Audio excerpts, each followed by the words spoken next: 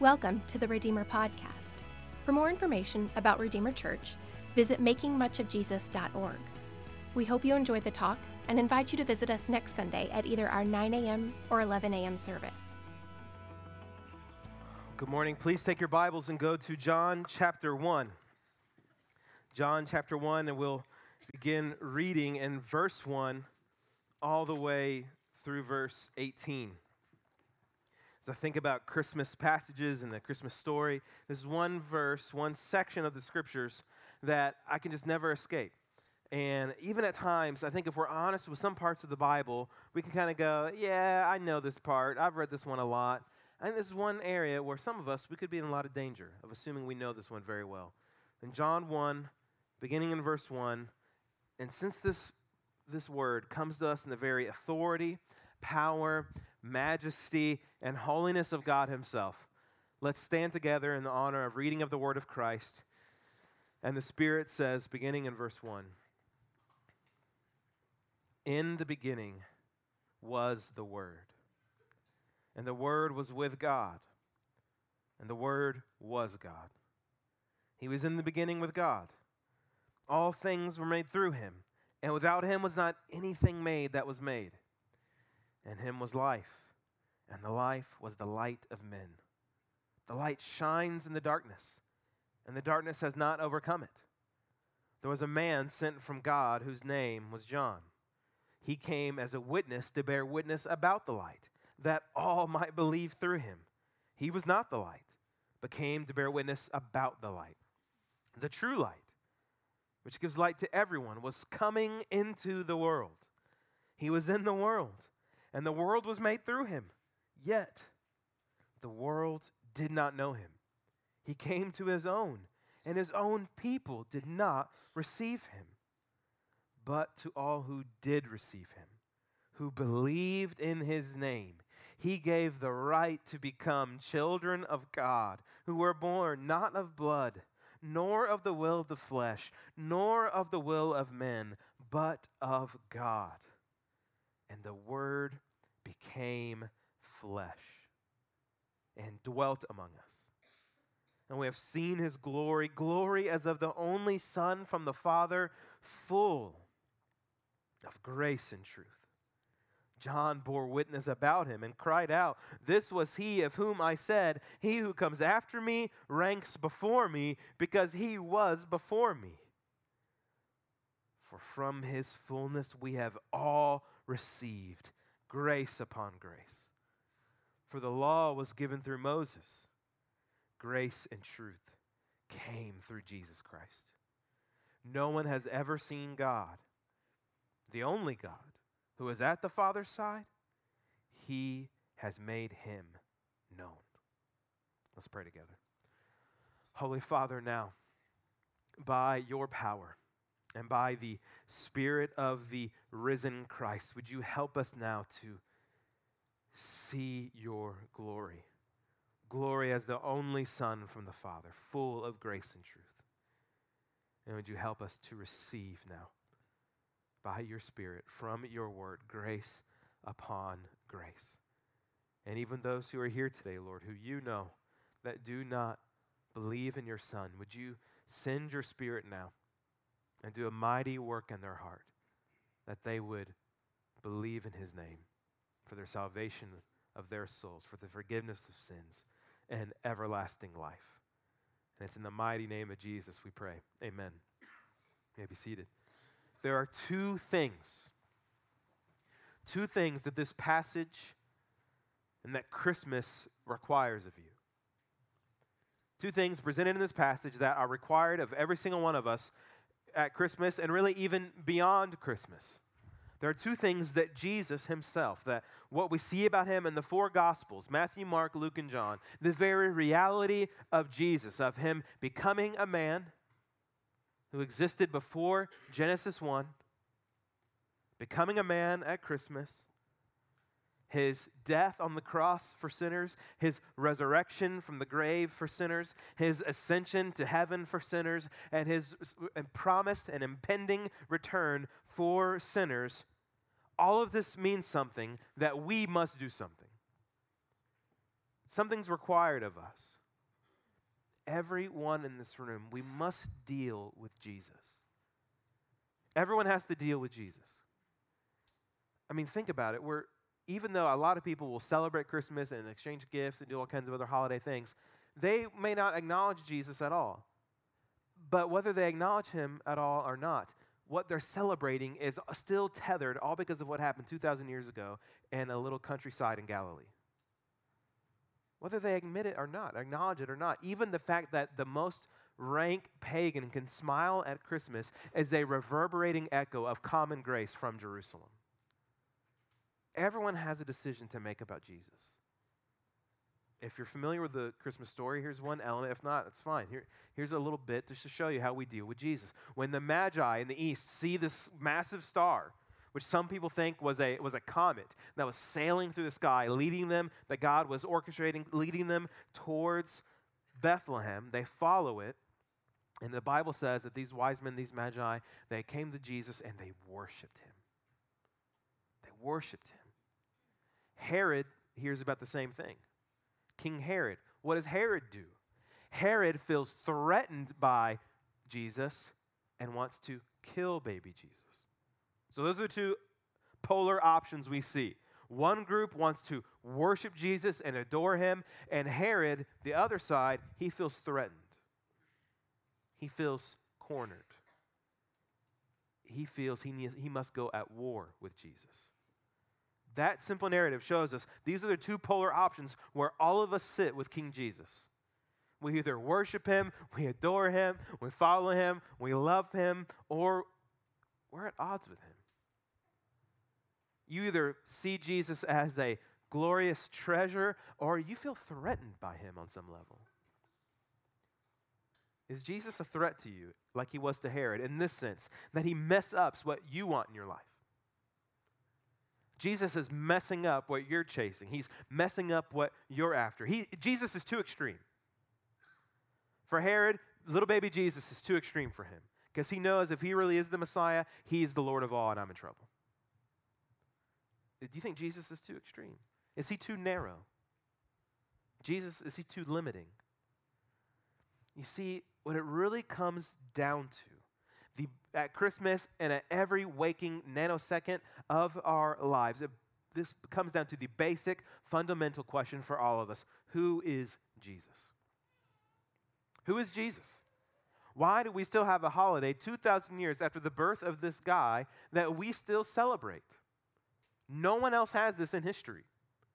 A global celebration about one man's birth. I mean, we have holidays in the U.S., Martin Luther King, we have President's Days, all these kinds of other things, holidays to celebrate other men, but these are not global, massive, worldwide celebrations for 2,000 years now. Who is Jesus? And this is basically what we just read, what John is doing in the Gospel of John. Every gospel writer at the beginning of their Gospels gives us a little introduction to Jesus, who he is. Matthew gives his, he gives one kind of genealogy back to Abraham. Luke gives his, a different genealogy going all the way back to Adam. Mark has a little introduction. What is John's? How does John introduce us this morning to Jesus of Nazareth? Verse 1. In the beginning was the Word, and the Word was with God, and the Word was God. So we know he's talking about Jesus because in verse 14 he says the Word became flesh, and then he gives the name, the Word gives the name. Who's the name? Verse 17, Jesus Christ. Jesus, this is John's first thought he wants us to have, is the Word. He didn't say the thought. He doesn't say the action. He doesn't say the feeling. He says the Word. Why? Well, we can't tell in our English Bibles, but in Greek, which is what this is written in, it means logos, where you can hear our eventual English word for logic, the point, the outworking. So what John is doing here, right at the gate, he's communicating to us about Jesus Christ, that he is the center of the universe. He's the point of the universe. He is the center of everything. If you had never seen a guitar before, somehow, okay? Somehow you had never seen a guitar before, and here it is right here, a little 6-string acoustic guitar. Christmas was around. Somebody gives it to you. You've never seen it before. Your reaction would be, well, what is this? Well, what's the point of this thing? What's the logical reason for this? What's its logical function? What does it do? What's the logos of it? What's the point? Is it art? Do you hang it on a wall? Is it a statue?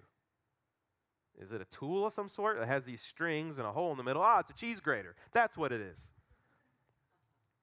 You're figuring out, why did you give me this? What am I supposed to do with this? What's the point?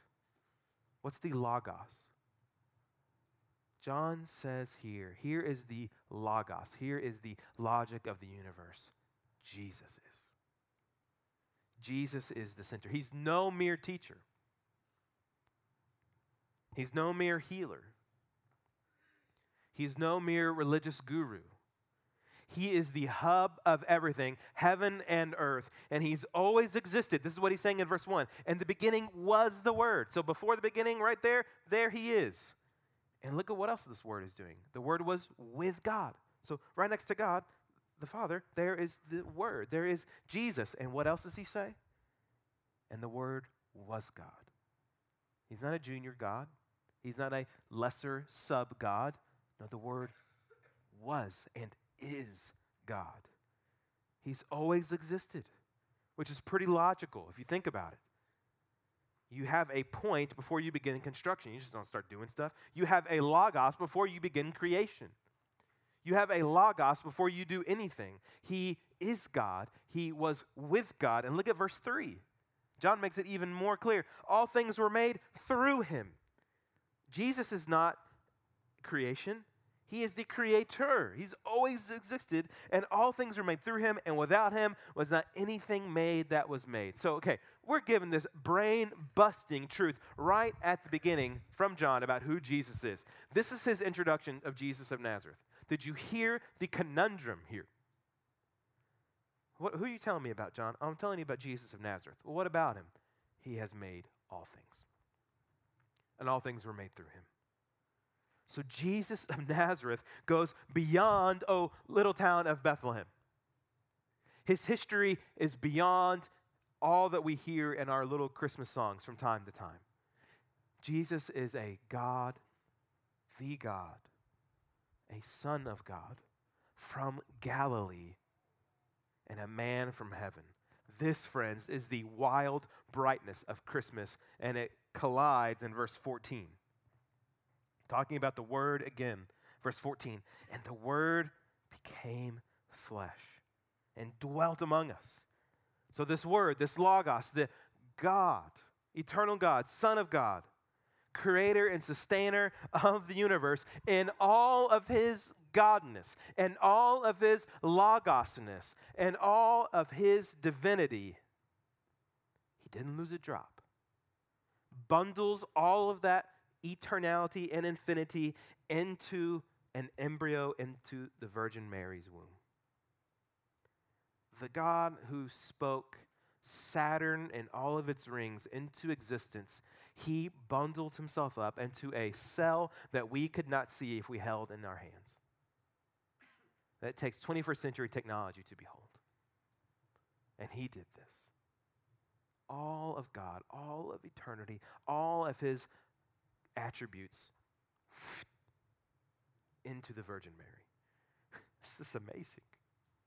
And church people, we got to do more than just politely nod our heads at that. Yes, that's true. We got to be amazed. We got to be a marvel and see it, because this is the first thing that John says about this. Look what he says. And the Word became flesh and dwelt among us, the eternal, the Logos, the beginning with God and was God, all things created through him. He lived among us, and what? We have seen his glory. Two things required of us at Christmas. Number one, you got to see his glory. See his glory. John says, we've seen it. So John says, so the eternal Son of God became a man, lived among us, and what's John's take? What's his hot take on this? It was not, I was kind of underwhelmed. The Word of God became flesh and dwelt among us. I was left wanting. I was unimpressed. I thought it'd be taller. These are not his reaction is, no, we saw his glory. We could spend hours talking about the glory of Jesus Christ. It is by far my favorite thing to talk about, the glory of Jesus. And think about the word glory. It just means, in a way that we would speak in our culture, it means the awesomeness of Jesus. It means the going public of the unstoppable majesty of Jesus Christ. The show-stopping wonder of Jesus of Nazareth. And John says, we saw it. Well, just think about Jesus' life. If you don't know him, here's a few things about that he's done. How about the time when Jesus, in John chapter 2, he turns gallons of water into the best wine Israel has ever sipped with his words? How about the time Jesus told this Samaritan woman, a reject of society no one would ever want to talk to, Jesus approaches her, tells her her entire life story, and invites her to believe in him as the Messiah? What about the time Jesus told a government official who's pleading with him, my son is dying, will you come and heal my son? I've heard that you can heal. Will you come and lay hands on him and heal him? And Jesus says, no, I don't have time to go there, but your son's healed. With his words, he's healed. How about him feeding 20,000 people with a little boy's lunch? How about Jesus challenging the status quo, the hypocritical religious leaders of his day, telling them, the Pharisees, no, you think you worship my Father, you do not. You don't worship God. You don't worship my Father. You worship your father, the devil. You're a bunch of whitewashed tombs. Outwardly you look good, but inside you smell like Tales of the Crypt. You can see it like imagine you're one of the disciples going, okay, we're going to get in a lot of trouble here. Or how about Jesus telling people, your sins are forgiven? That he forgives them for sins they've committed against other people. If I sin against my wife, right, which happens, I sin against Natalie, and she comes to me and says, Jeff, I forgive you of that. Thank you. That makes sense. Let's say I sin against Natalie, and then Ted walks up, and Ted says, Jeff, I forgive you for what you've done to Natalie. Excuse me? Ted, you have nothing to do with this. You don't have jurisdiction on this, Ted. Only God has total jurisdiction on this. This is why when Jesus told people in the Gospels, your sins are forgiven, the Pharisees went, whoa, whoa, whoa. Why does he say their sins are forgiven? Only God can forgive sins. Bingo. They're right. So what Jesus is telling them, you're right, only God can forgive sins. His sins are forgiven. He's telling them, I am God. He says, you don't believe me? What's easier to say? Your sins are forgiven? Or, hey, take up your bed. I know you can't walk, but grab it and walk out of here. Which is easier? Of course, just saying your sins are forgiven, because you can't see that. Jesus, watch this. Get up. You can leave now. You're healed. He gets up. He says, so that you know the Son of Man has power to forgive sins, take up your bed and walk. And everyone goes, whoa. There's no telling, no kidding why John says, the Word became flesh and dwelt among us, and I saw his glory. He is no mere man that I hung out with. He is no mere teacher, no mere healer, no religious ruler, not just a really great fisherman, not a great boat captain. No, this is more than all these things. We saw his glory. The disciples saw him transform on a mountain, and Moses and Elijah have a conversation with him. They saw him say, I'm going to die, but I'm going to rise again from the dead 3 days later. They saw it with their own eyes. And then they saw him, they could hug him and eat with him and grab him. And then they saw him fly back into heaven and telling them, do not worry, I will be with you always till the end of the age. I will send you my Holy Spirit. And so what's John's reaction? That's pretty cool. I saw his glory. Have you seen it? Have you seen his glory? John sees Jesus as glorious. Do you? Is this how you see him? Is he glorious to you? Is he awe-inspiring? Is he invigorating? Is he comforting? Is Jesus exciting and incite wonder in you? And you might object right now. You might be feeling some objections in your heart going, yes, if I saw everything that John saw, Totally. I'd say I saw his glory, but I haven't seen it. You're wrong. You can see it all by faith, not by sight. You are not shortchanged for not being on the shore when Jesus walked on water. You are not at a disadvantage from seeing the glory of Jesus because you didn't have a spot on the boat when he told the storm to stop. You are not ripped off from having seen his glory because you couldn't yell into that empty tomb. By faith, you see it in the scriptures, not by sight. By faith, you can see his glory, not by sight. And specifically, there's two things that John says in verse 14 that we see about his glory. His person and who he is, what he's like. So who is Jesus? Look at what he says, verse 14. And the Word became flesh and dwelt among us, and we have seen his glory. What kind of glory, John? What's his glory like? Glory as of the only Son from the Father. The very Son of God. We saw him as the very Son of God. The first step into seeing the glory of Jesus is to move beyond what he's taught, that is important, to move beyond his miracles, that is important, but to add all these things together and see he is the Son of God. He's more than what our culture says. He's more than what I thought him to be. He is the glory as of the only Son from the Father. God's glory, not a lower glory, not a sub-glory, the same co-glory as God the Father, and he became a man, he became flesh and came to us. So many religions, and even Christians sometimes, talk as though we have to work our way to God. You got to be good enough, you got to be smart enough, you got to go to church enough, you got to get your life all up together, and then you can go to God. To believe that way is to slap Christmas across the face. Christmas is showing us that we do not work our way to God. He has done everything to come to us. Born of the Virgin Mary, suffered on the cross, rose again from the dead, and now he still speaks and says, "Come to me, all who labor and heavy laden, and I will give you rest." Herod thought Jesus was a threat to him, and he is in a sense. Jesus is a threat to all other kingdoms. He's a threat to all other rulers. He's a threat to all other false gods. He's a threat to all other idols. He's a threat to all of our sins. I love the line in a bunch of old Western movies. You've heard this line 1,000 times. This town ain't big enough for the both of us. Or this town ain't big enough for the two of us. Depends on which Western you're watching. Herod knows. This baby, born in Bethlehem, Jesus, if he's the Messiah, I'm in trouble. If he's the one, if he's God in flesh, if he's the Savior of the world, I'm in trouble. So his options are, I can either worship him or I can go to war with him. Satan's options were the same. Either worship him or go to war with him. And your options are the same. You are either worshiping him or you are at war with him.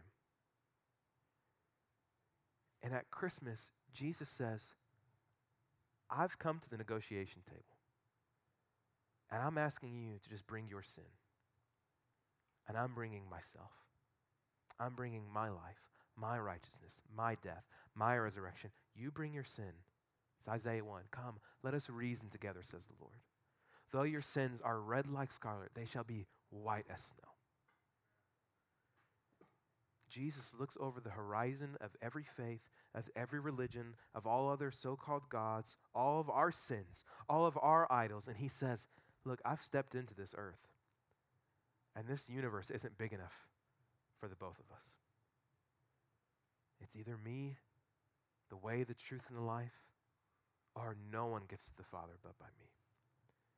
Jesus existed outside of human history. This is what makes him so unique as well. You and I, we all emerge into history. We're just kind of born into it. We have no previous history. Jesus has previous eternal history. He didn't emerge from history. He consciously came into it to save us.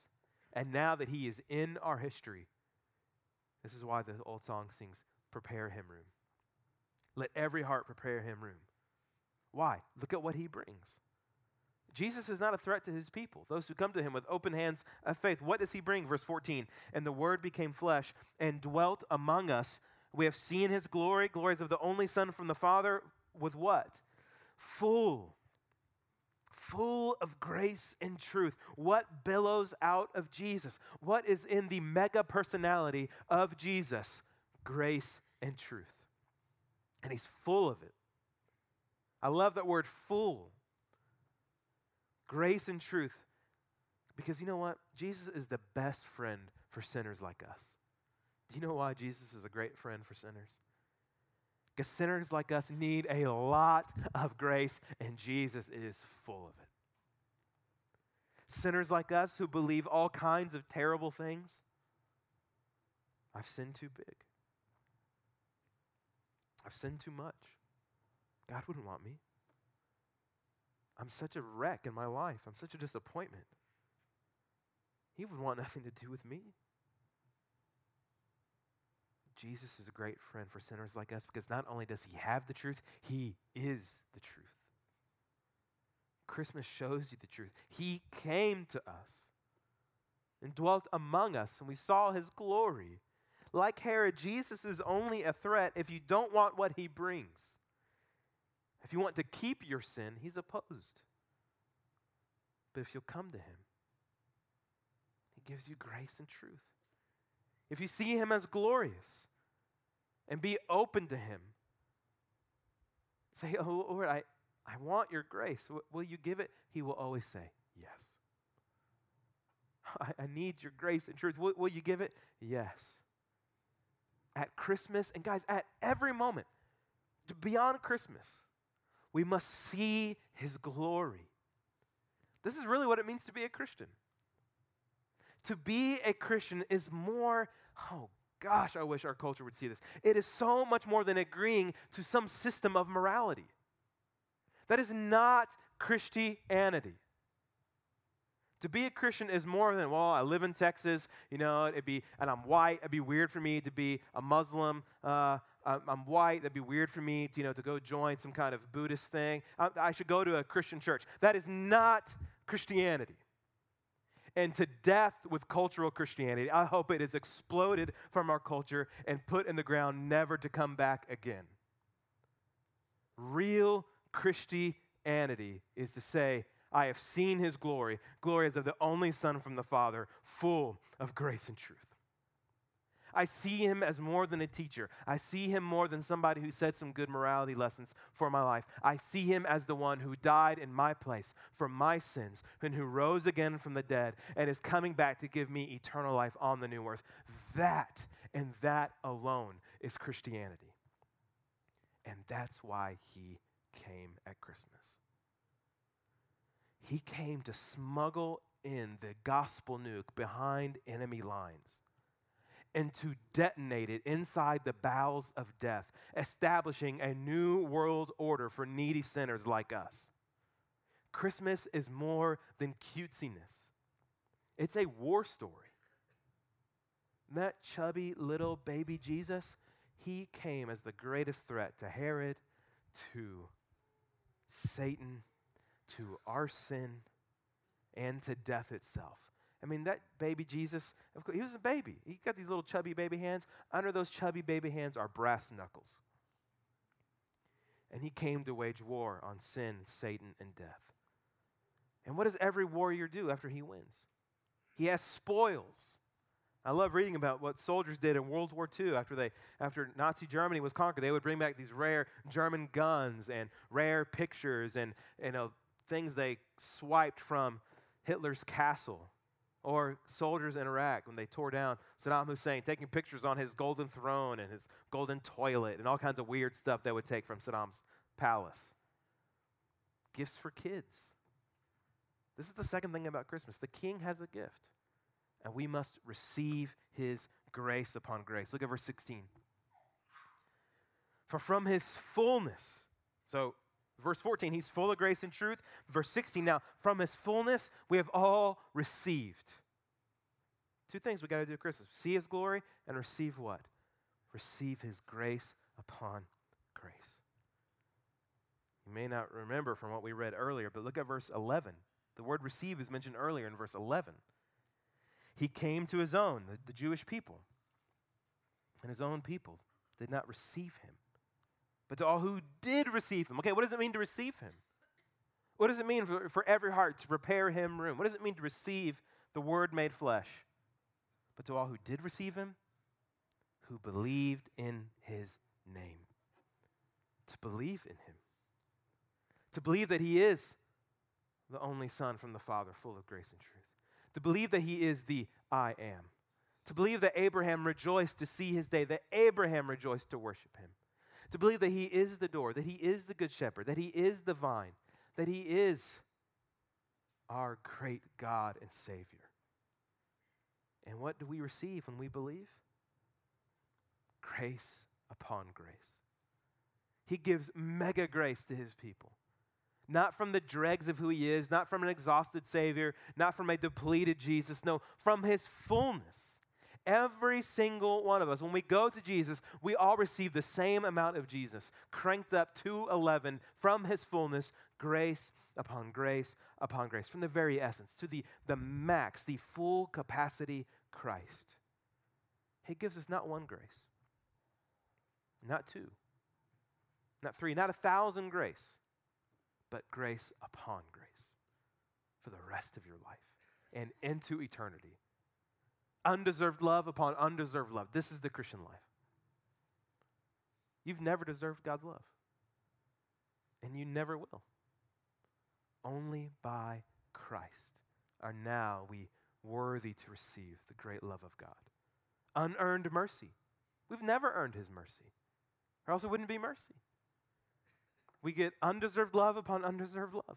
We get unearned mercy upon unearned mercy. We get unrelenting grace upon unrelenting grace. And look, we just struggle to believe this because our kindness has limits. We all get sick and tired of being kind. We get fed up with being nice to people, especially people who are cranky. We get fed up with because we're human. We have limits. We have capacity. We just get tired. Our patience runs out. But with Jesus and his people, his kindness has no limits. He's infinite. He's eternal. It's grace in place of grace. The way these words are constructed reminds me when I'm playing Hot Wheels with my son, and he's 2 years old, and we're playing at the table, and he's playing, and oh no, one of the cars flies off the table. Oh no, and I go, here you go. Another car, he goes, choo-choo, and then he starts playing again, and oh no, I go, here you go, here's another car. Car upon car. Car in place of car. I don't have an infinite stash. I'm just picking up some of the other ones on the floor and going, here you go.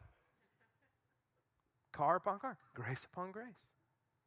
And, you know, Red Robin supposedly has unlimited french fries.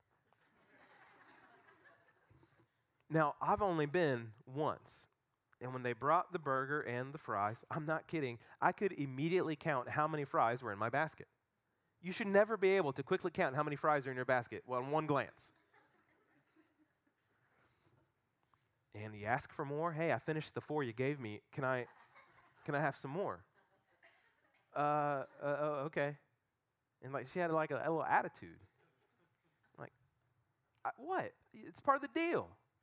They were stingy. I mean, we got more, but it took forever, and it was a hassle. And every restaurant's kind of like this eventually. Tex-Mex places are like this. After about the 10th, hey, can we have more chips? It gets a little old. Can we have more bread? And then you pay, and it's like the free stuff's gone.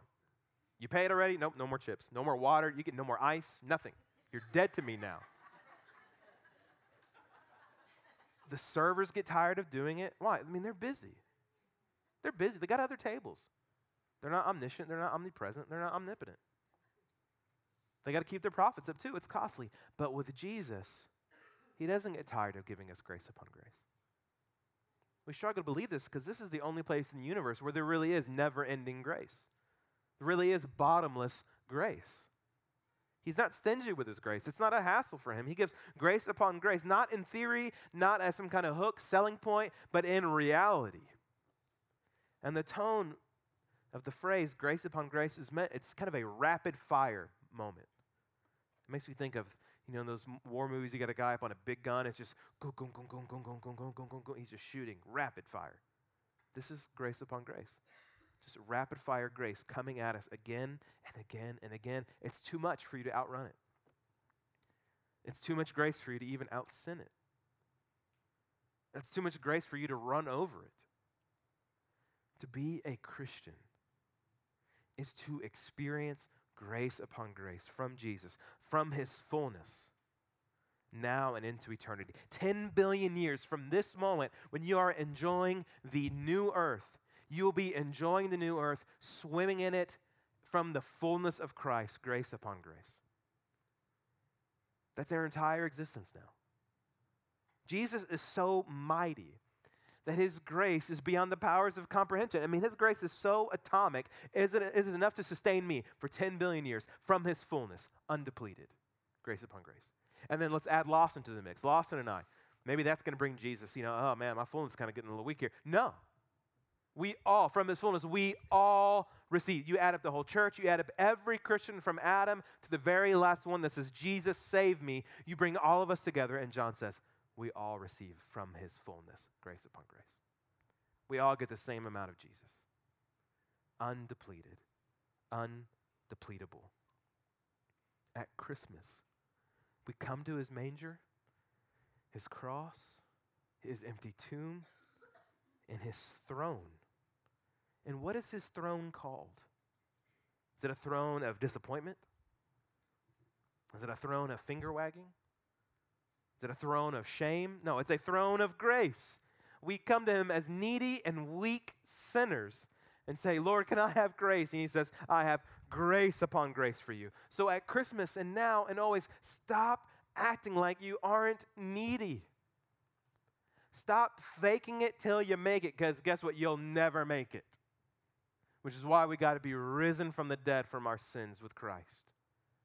Start going to him and receive as a needy, broken, weary sinner that you are, that we all are, receive from his fullness, grace upon grace, where his mercies are new every morning. Every Christian here today, what we need most, oftentimes we come to church and what we think we need most is, I need like this new nugget of truth that I'm going to do nothing with. That's not what we need most. What we need most is to receive from his fullness, grace upon grace. To believe that there are new mercies every morning. To believe and enjoy and rest right now in the grace of Christ. Oh, but my sins are so many. Friend, what do you think grace is for? Not for our goodness, for we have none. But his grace meets us in our sins and leads us into everlasting life. And do you see him as glorious? Will you look to him? Maybe you're not a Christian today, and maybe this presentation of Jesus is just a little different than what you thought or what you expected or anticipated. Will you look to him as glorious? See him as more than a teacher, more than a healer, but as the very Son of God. Will you just say to him, I believe that you died for my sins.